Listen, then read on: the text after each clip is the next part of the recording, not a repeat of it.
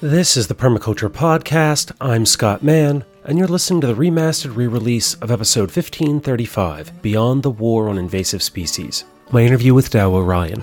This re-release rose to the topics of a number of references I've encountered to her work recently, including during my conversation with Zach Elfers, the recent MAPC episodes, in the upcoming interview with David Holmgren, who wrote the foreword for her book, and at the 2017 Mid-Atlantic Permaculture Convergence, Hilary Banikowski, one of our presenters, cited Beyond the War on Invasive Species as one of her go-to texts on how to relate to invasive plants.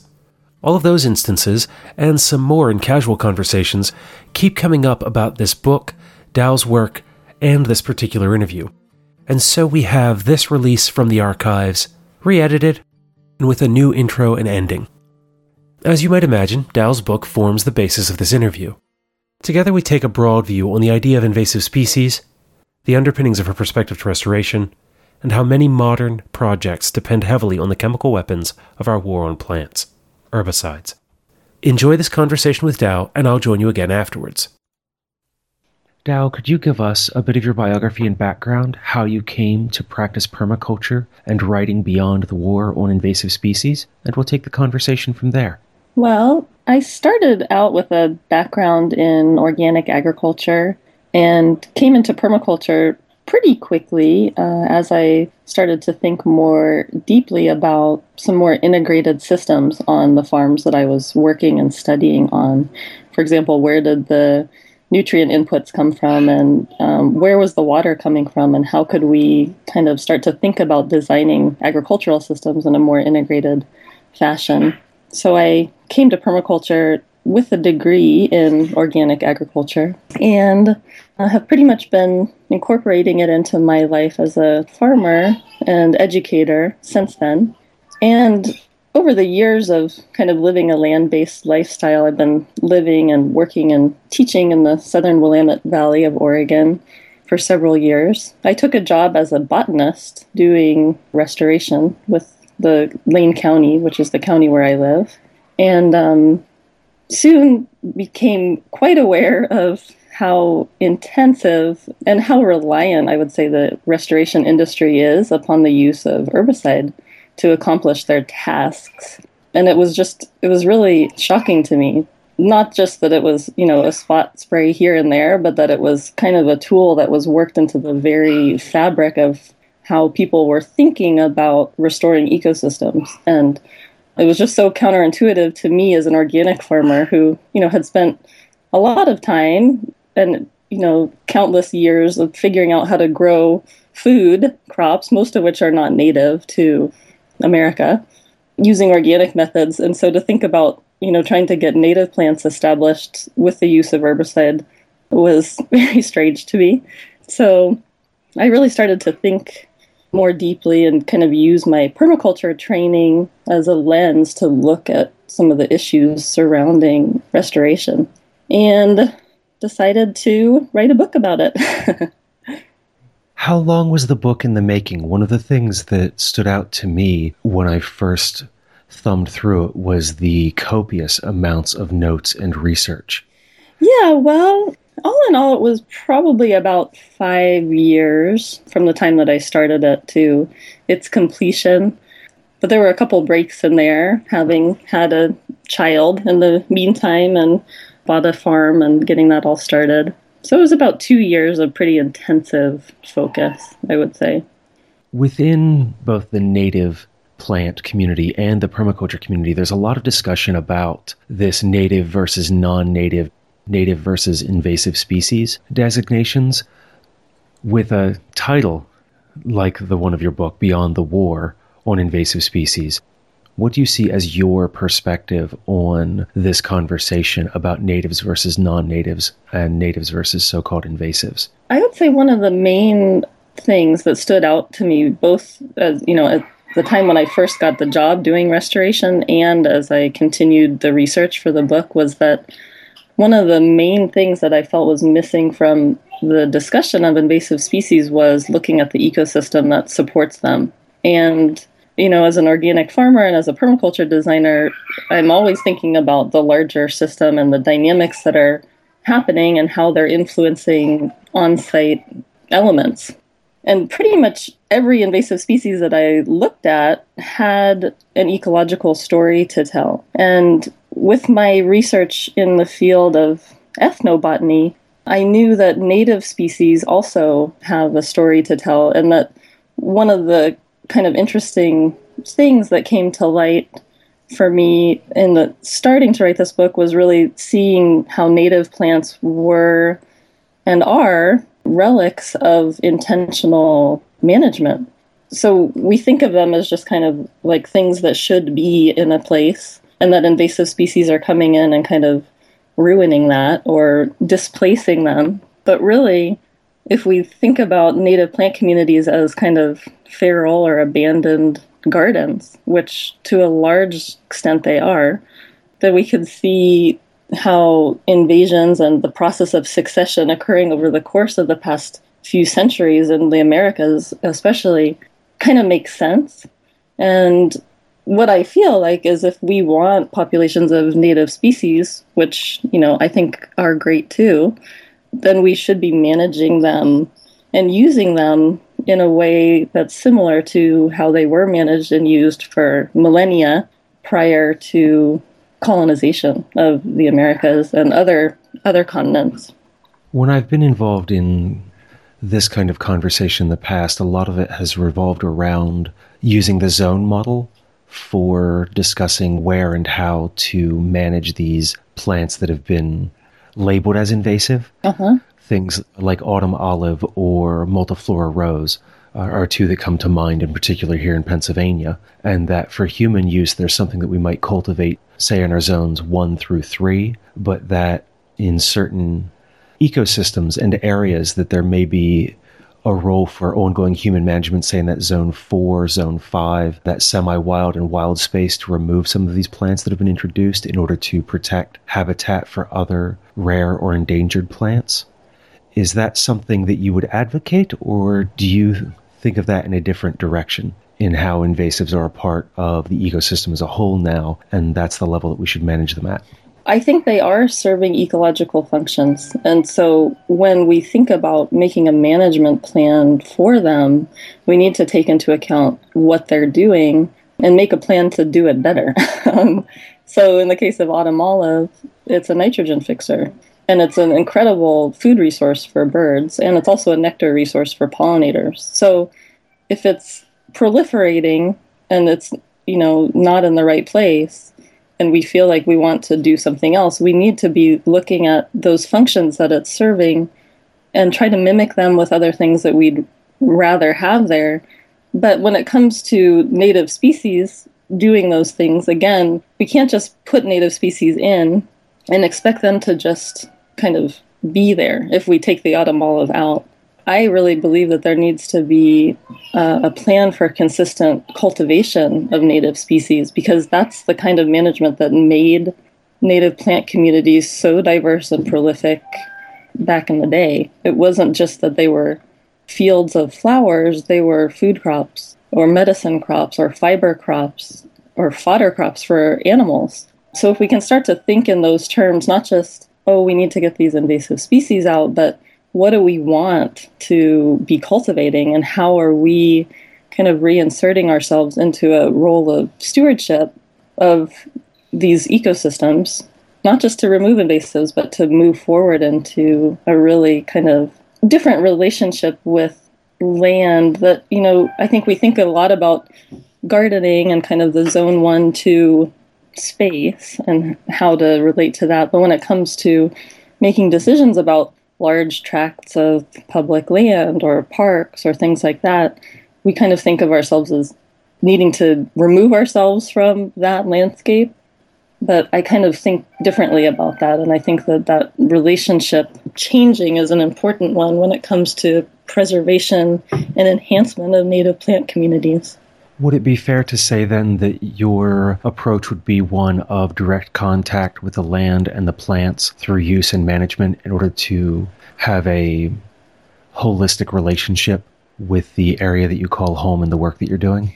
Yeah, I think that that's a big part of it. I feel one of the interesting things that I've found in doing this work, and working with within the restoration community is that the idea of restoration kind of occurs in certain pockets. Like there's land that's set aside that we need to restore to native plant communities.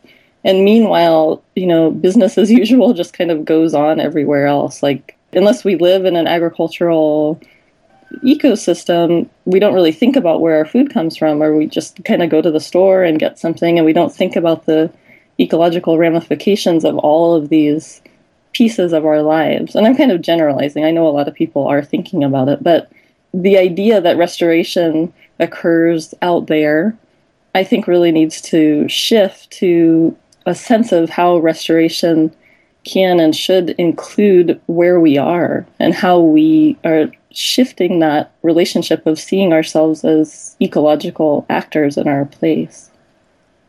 What you said there reminds me a lot of what comes out of environmental education, which is something my listeners have heard a lot come from me because of my background. And it reminds me of some of the work of David Sobel in particular about developing a sense of place, that when we really inhabit an area, we get to know it deeply, not only the people that call that area home, but also the plants and animals as well. And it sounds like that's something that you're advocating for. Yes, definitely. And I feel like part of that awareness, for me, in looking at the invasive species that proliferate where I am, has really led me to see that they're responding to the types of land management that we collectively choose and support and designate as okay, and so it's kind of up to us to be aware of that and start to manage things a little bit differently. I see them really as opportunities for a deeper level of engagement. This is a place where, as permaculture practitioners, we can intersect with things like land management policies when developments are being erected, or when hearings are being held for like parks and recreation boards to develop new recreational areas, that we can be having conversations about, the disturbance of soil and the impact that that has on plants, especially I think of as a way to engage our neighbors when they're talking about weeds and things, that as we come in and talk with them about, disturbed land is something that is going to be used by plants that some people consider opportunistic because it provides an opening for them to proliferate. Yeah, and it was really interesting for me doing some more in-depth research on the processes of ecosystem succession and what some of the new research is showing, that there is no trajectory that can be defined. Like, I think the kind of traditional understanding is that there's, after a disturbance, there's the pioneer vegetation and then moving on up towards a climax vegetation profile. But what people are finding is that is unpredictable. Like, you can't necessarily say that any particular species mix is going to exist at any particular time, or it's not predetermined, I should say. And so what instead we should be looking at is the shifting of conditions and how those conditions support particular arrays of plants and animals. And so, if we desire particular plants and animals to proliferate, then we have to create the conditions that make that possible. And in a lot of cases, like in what you're saying, we're not really thinking in terms of the effects of our design decisions and the way that we implement development projects. We kind of see them as existing outside of an ecosystem, when really they are ecosystems in themselves. The Walmart parking lot is an ecosystem. So, if we could start to think in those terms and see those connections and interactions everywhere we look, then I think that we can start making some more integrated and holistic decisions that have better ecological outcomes, meaning more diverse, more just awareness of the preservation and enhancement of biological diversity. The last two chapters of your book deal with restoration. In particular, the final one deals with permaculture and restoration. Those really stood out to me from having spoken with Mark Shepard about restoration agriculture, as well as having other conversations regarding land use policy, development, and being active in not only like the social realm of growing plants and interact with their neighbors and things that permaculture is very used to, but also in the policy space. And I was just wondering if you could speak to that idea of restoration and the space for permaculture within that work on a broader scale where it impacts these ideas like development or land use policies.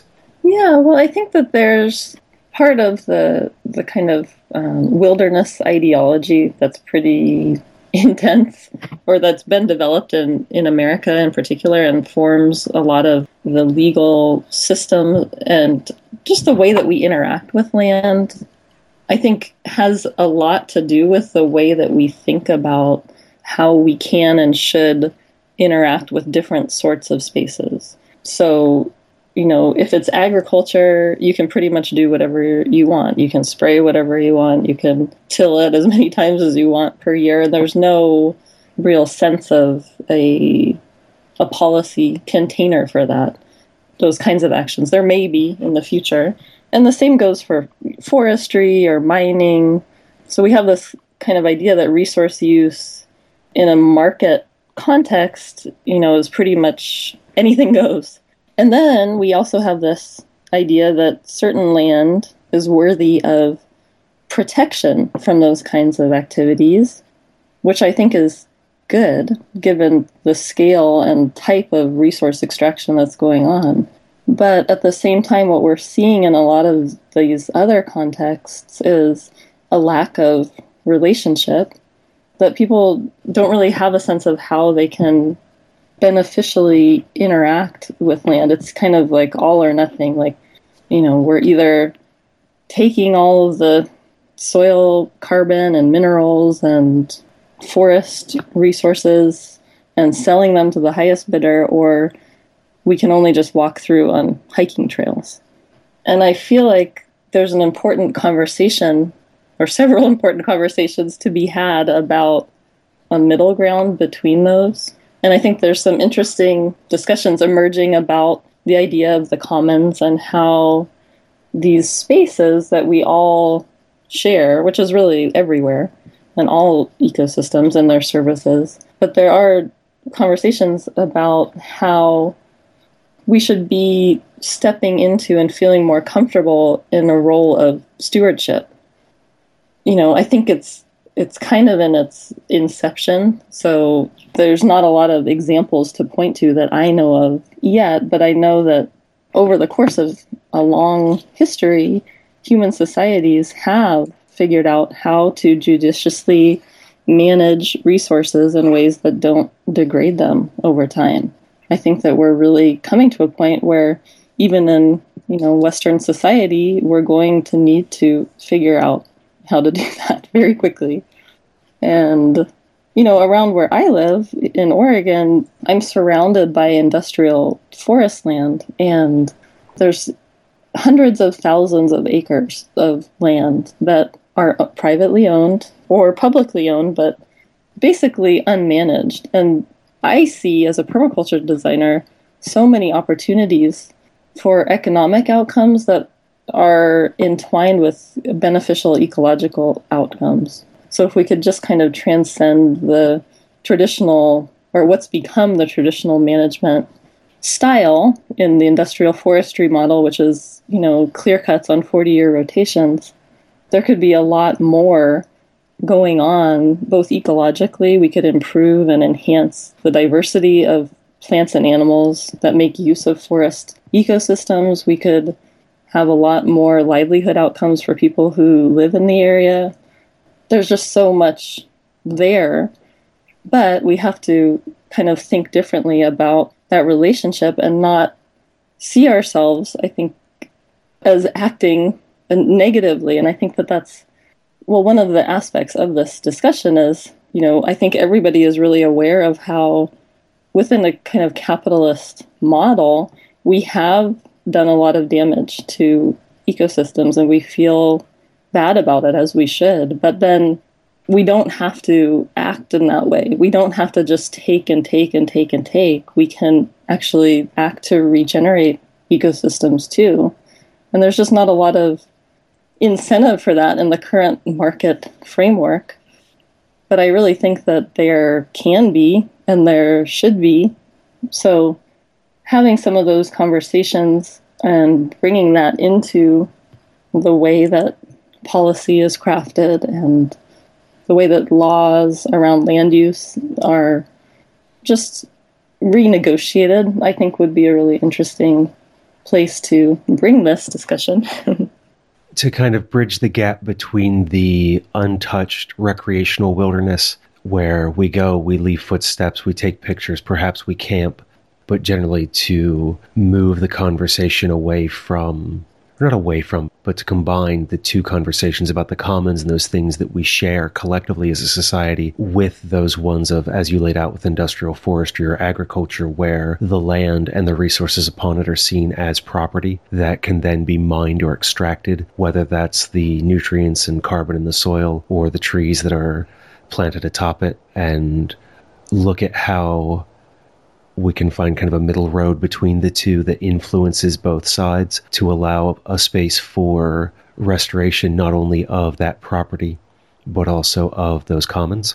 Yeah, I think that that's something that we should really be thinking about. I know for me, having worked a bit with tribal members in my area, there's a lot of interest in rekindling the stewardship models that made a lot of the native plant diversity, which and then, influences animal diversity, possible. And around where I live, like up in the mountains, the Cascade Range, it was once huge huckleberry fields. And now it's mostly become, because there's a lot of designated wilderness, which is amazing. It's such an amazing resource to have this land set aside from those extraction models. But what we're starting to see is that there's conifers growing up and shading the huckleberries so that they're not as productive. They're not fruiting.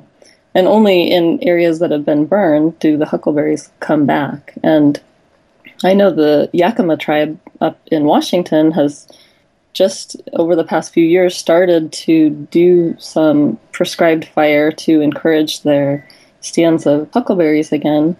And it's kind of interesting to start to think about those types of models starting up again, because, while we may think, oh, well, huckleberries, they're just kind of, it's nice to go up and pick some, but they're not like a staple food, but they were back before people were able to just buy oranges from the store. They were a staple source of vitamin C. And so, if we thought about our region as a potential place to grow and procure our needs for vitamin C and all of the different minerals that are contained in those berries, we could start to think about relieving some of the pressure that we put on the ecosystems where oranges are produced that we don't really see in our day-to-day lives in the Northwest. But the ecosystems where oranges grow used to be really productive wetlands that have been drained in Southern California and Florida. So, it's interesting to start to see how these layers interact.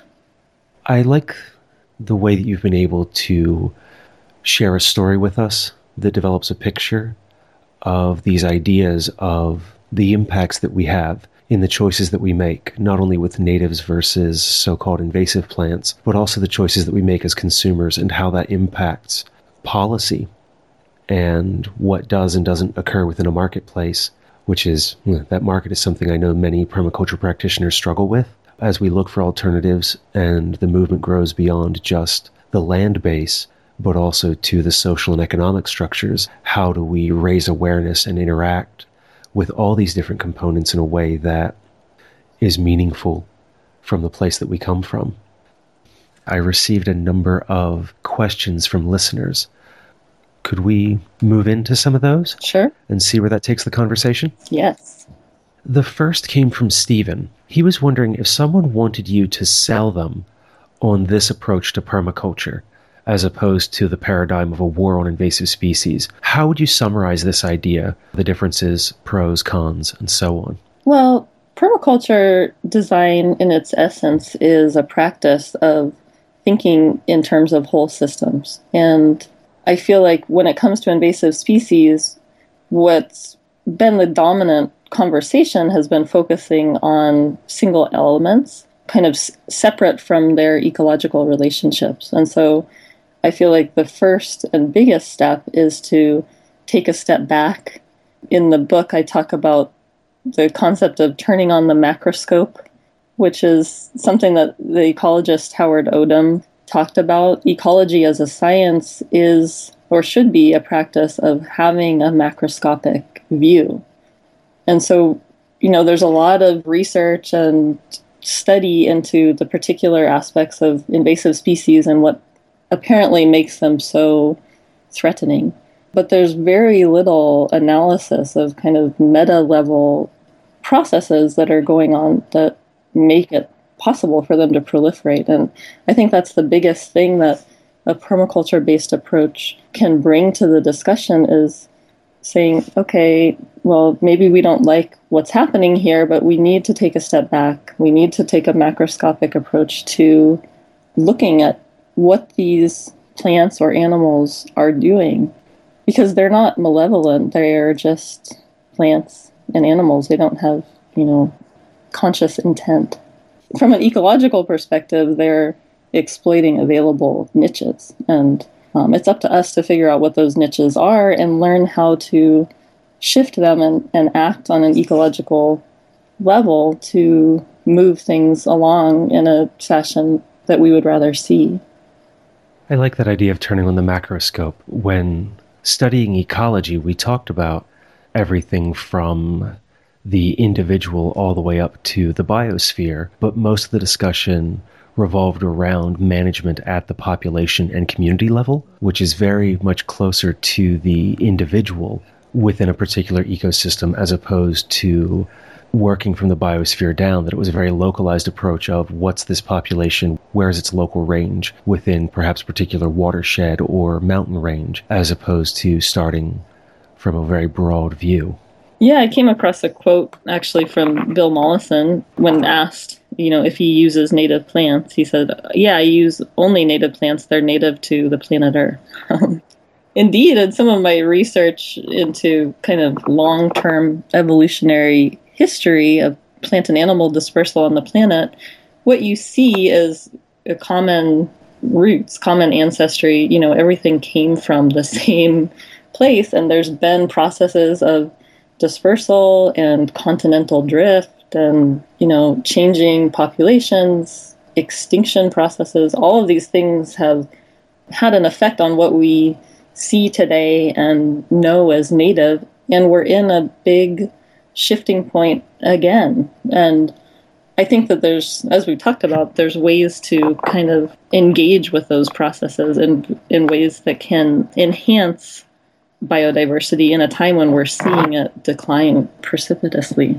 And where you said that these plants and animals are exploiting available niches, in many cases, I find that it's humanity that's creating those niches, and we're also the ones that have been bringing those, again, like air quotes, quote unquote, invasive species in, that this isn't what might be viewed as a historical or a natural process with how rapidly materials are moving and disturbances are being created.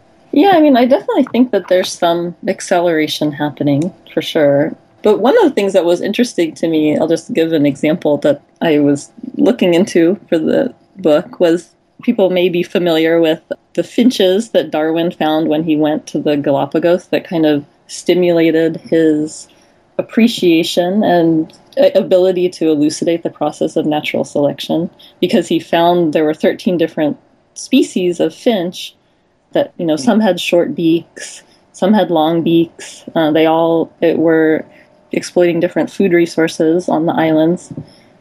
And what I found in looking at those finches was that the best archaeological evidence is now pointing to the fact that back in the day, 2.3 million years ago, there was one species of finch that invaded the Galapagos at a time when the ocean currents and the air currents were much different. The Isthmus of Panama was not closed, so the planet was in a different state.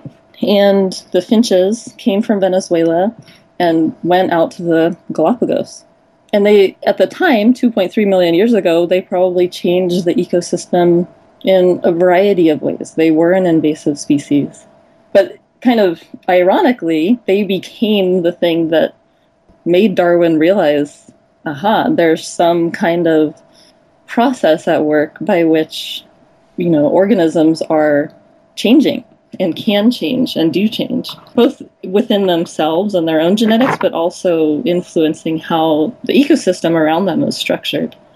So that was pretty interesting to me because I thought a lot about introducing a different terminology, like stopping to use the term invasive. But the more I looked into it and read some really interesting research in evolutionary biology, I realized that the invasion process is a process by which evolution happens and has happened throughout the course of history. If you think about the fish that were living in shallow seas, back at the dawn of time, well, not quite at the dawn of time, but several 100 million years ago, the ones that moved out onto land and took those first steps, the first, land animals completely changed the game for the course of evolution of life on the planet.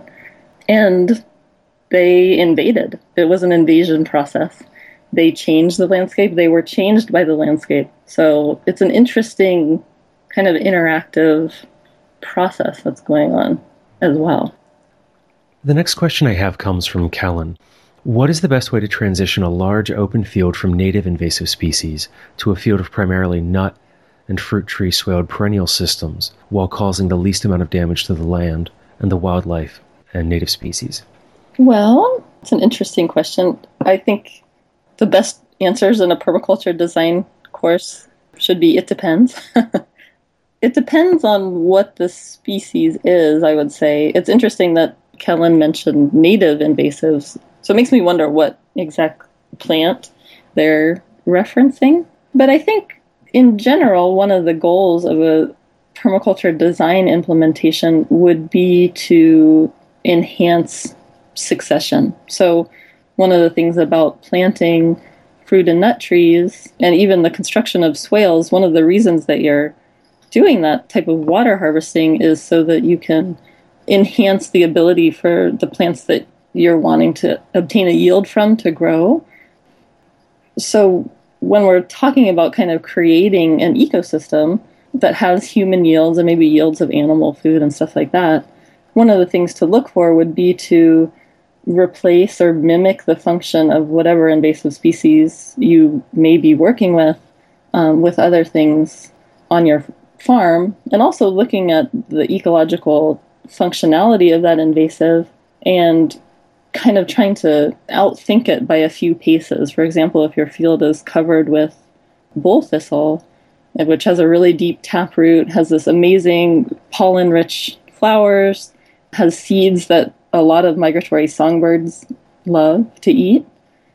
If you're wanting to take that away and move the ecosystem along, you have to kind of mimic what that thistle is doing with other things, and putting in something like daikon radish, or thinking about increasing shade, increasing root depth, penetration of different plants, so that the functionality that that thistle is serving at that particular time in the evolution of your farm will be eclipsed by other things.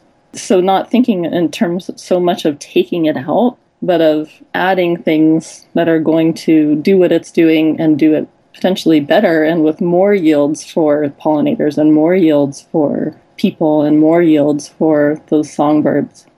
To tie back into what you were saying earlier in the interview, then we're managing succession by enhancing ecosystem services as we transition from what exists towards what it is that we're looking for as permaculture practitioners? Yeah, I think managing succession is a big part of figuring out this kind of long-term strategy of best ecological stewardship practices. There's some really interesting research coming out and already available about the ways that various indigenous societies manage succession in perennial systems.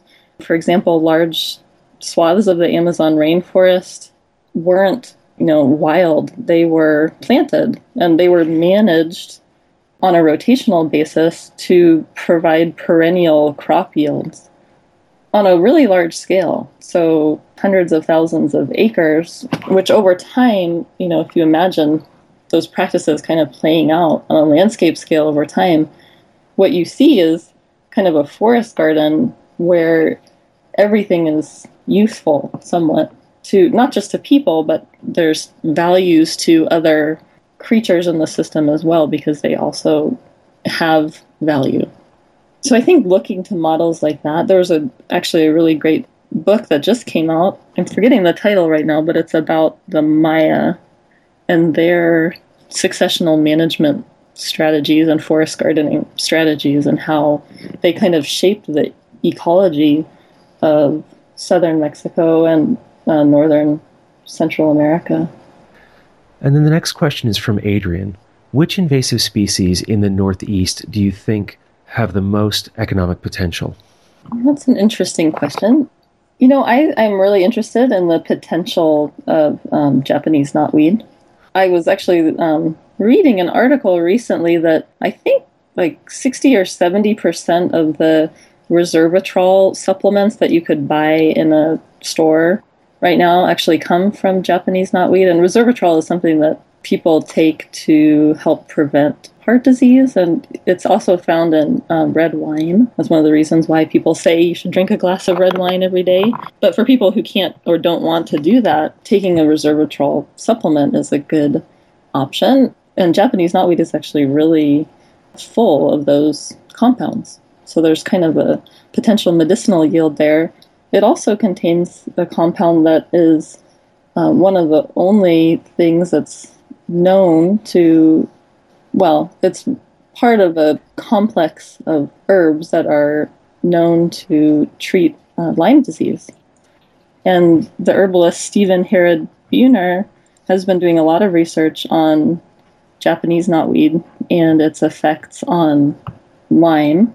And so, as Lyme disease creeps up further north in the Northeast and elsewhere throughout the country, I think that there's a lot of potential for using it in the treatment of Lyme disease and its symptoms.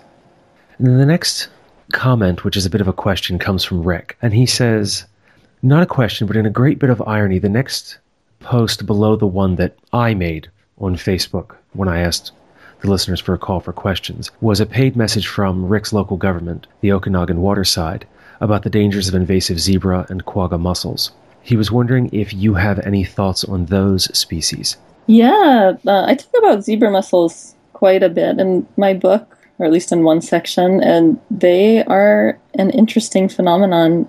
And one of the things, again, to think about with them is to step back, again, from looking the zebra or quagga mussel for a second and look at the water bodies that they're coming into. I know at least in the Great Lakes and throughout North America, 33 of the native mussel species are extinct in North America, native freshwater mussels. So they were killed by pollution, dredging, and over-harvesting for the button industry for the most part, as well as other associated changes in water and hydrological systems. So from an ecological perspective, there's a big niche there available for something that could withstand the types of pressures that we are putting on our water resources. In the Great Lakes, zebra mussels have been shown to accumulate PCBs, antibiotic-resistant bacteria, salmonella, lead, cadmium, mercury. They're filter feeders, all mussels are, but zebra mussels, even though they're the size of a dime, can filter up to a quart of water per day, each one. So they're like these amazing filtration systems. And what they're doing by accumulating all of these pollutants that we're putting into water, they're accumulating it in their bodies. And if you imagine what's going to happen over the course of time, they'll die and decompose, and all of those particles will be buried in sediment, which is probably the best place for them to go, rather than free floating in the body of water where they can be taken up by fish and seabirds and people, amphibians, etc. So they're serving this function. They're filtering water. So again, in the case of these zebra mussels, I see a lot of these things of, we really want to stop the invasion or stem it. I think what people are missing in a lot of these areas is a discussion about how can we restore and enhance the ecology of the freshwater resources that we live near and depend on. How can we reestablish populations of other freshwater mussels so that they can do the job that zebra quagga mussels are going to do if they arrive? And how can we stop the inflows of nutrients and sediment and persistent organic pollutants into waterways that the zebra mussels will come in and make use of if they're there? Those are the better questions. I think, invasive species, it's kind of a distraction, I think, from a larger discussion about how we're using and interacting with natural resources. So I would prefer our policymakers and people who are even working in the field of restoration to be looking at really improving ecological functionality so that the risk of invasion and the thing that invasive species are going to be doing when they come into an ecosystem, that it's like they won't even have a job. So that it's much less likely that the invasion will occur, at least on any scale that could be potentially economically detrimental, which is one of the things about zebra mussels. People don't like them because they attach to hard surfaces. From a human standpoint, that's not ideal because we have things like docks, and in the Great Lakes, there's a lot of factory intakes where they're taking in water and the mussels are all up on there and they have to be scraped off. So it's causing an economic outcome that people don't like. So they are considered bad. But they're doing other stuff that I would consider good. And what you detailed there again points to that holistic approach versus a reductionist approach to the conversation. And in the field of resource management, there's a discussion between issues and problems, whereas we might focus on the zebra mussels as a problem, but really the issue that's allowing them to have this niche is because of broad-scale degradation of the watershed.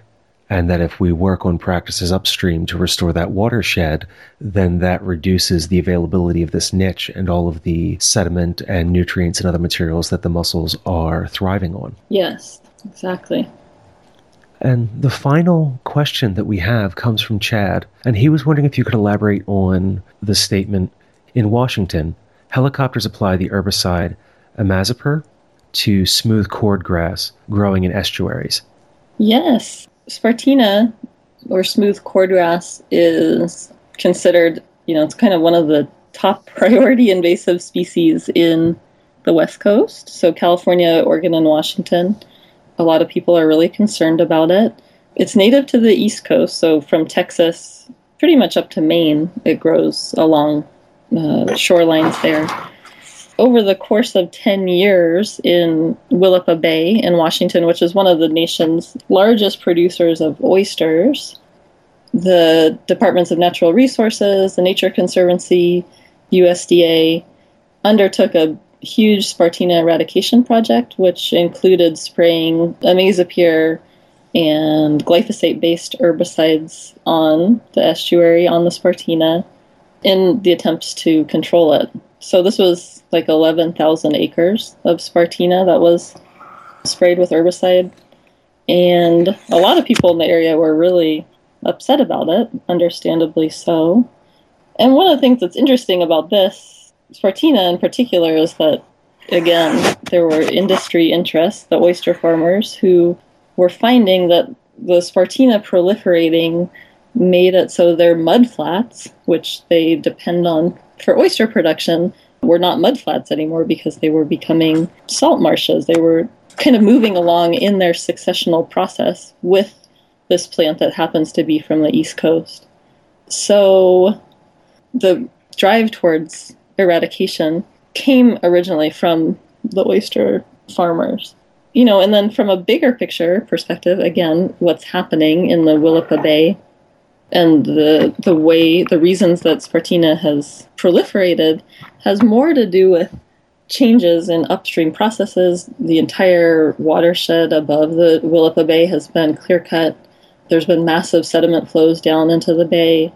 And while there hasn't been any research that directly correlates the proliferation of Spartina with inputs of sediment into the bay, there are people who think that that may have something to do with it.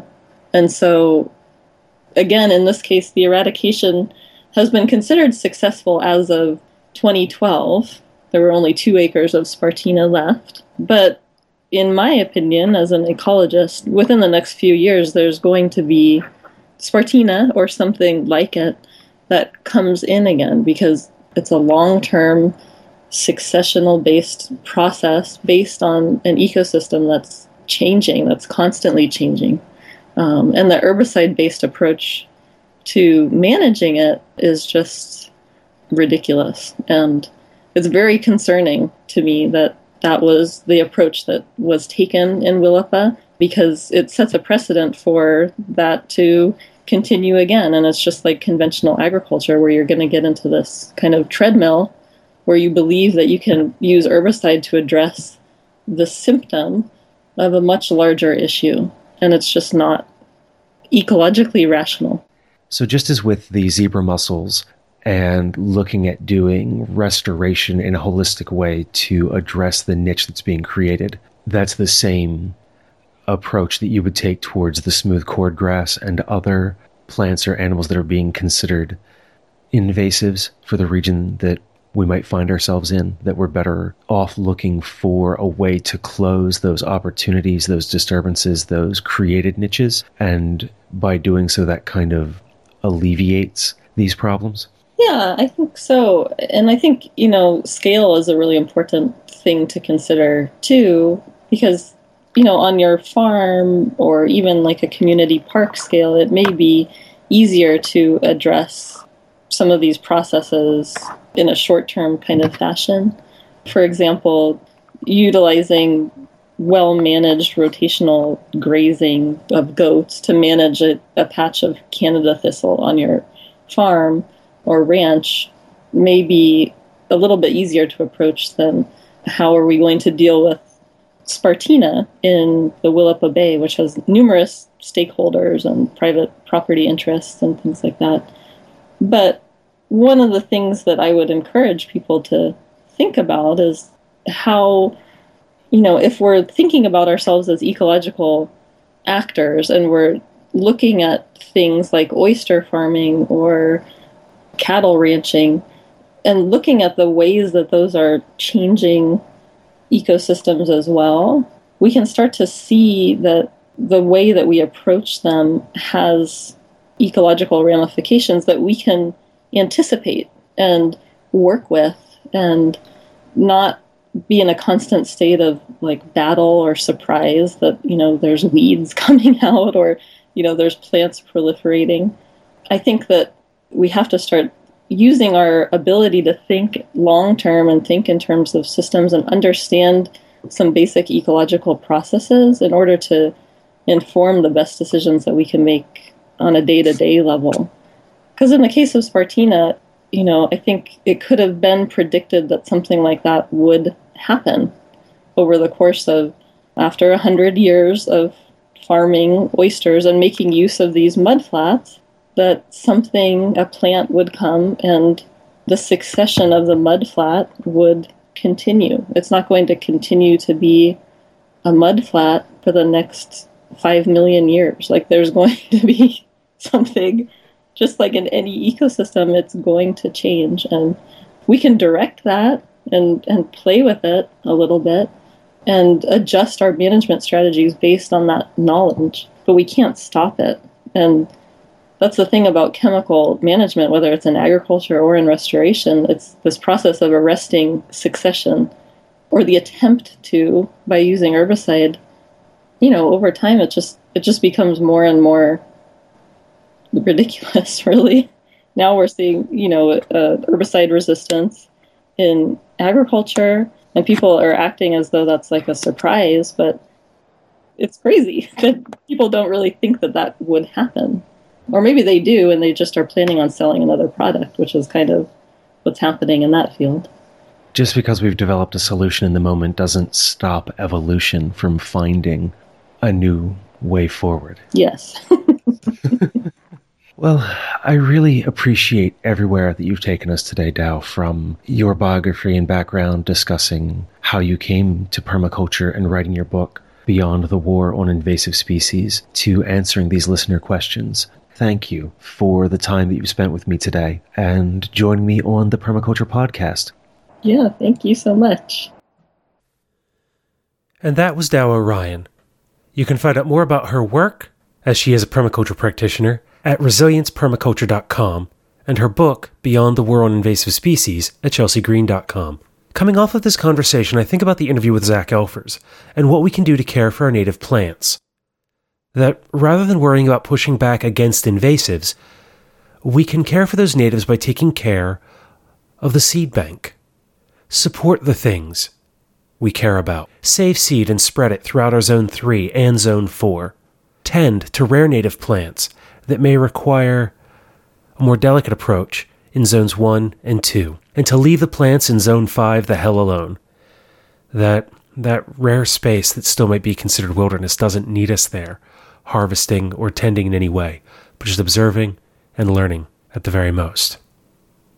At the time that this interview was recorded, I liked Dow's book, and I continue to enjoy it because of how well-researched it is, and that she's included copious endnotes. Whether or not you agree with her perspective, there's no question, as you might have in some other permaculture texts, about where her ideas come from and the evidence to support her thoughts.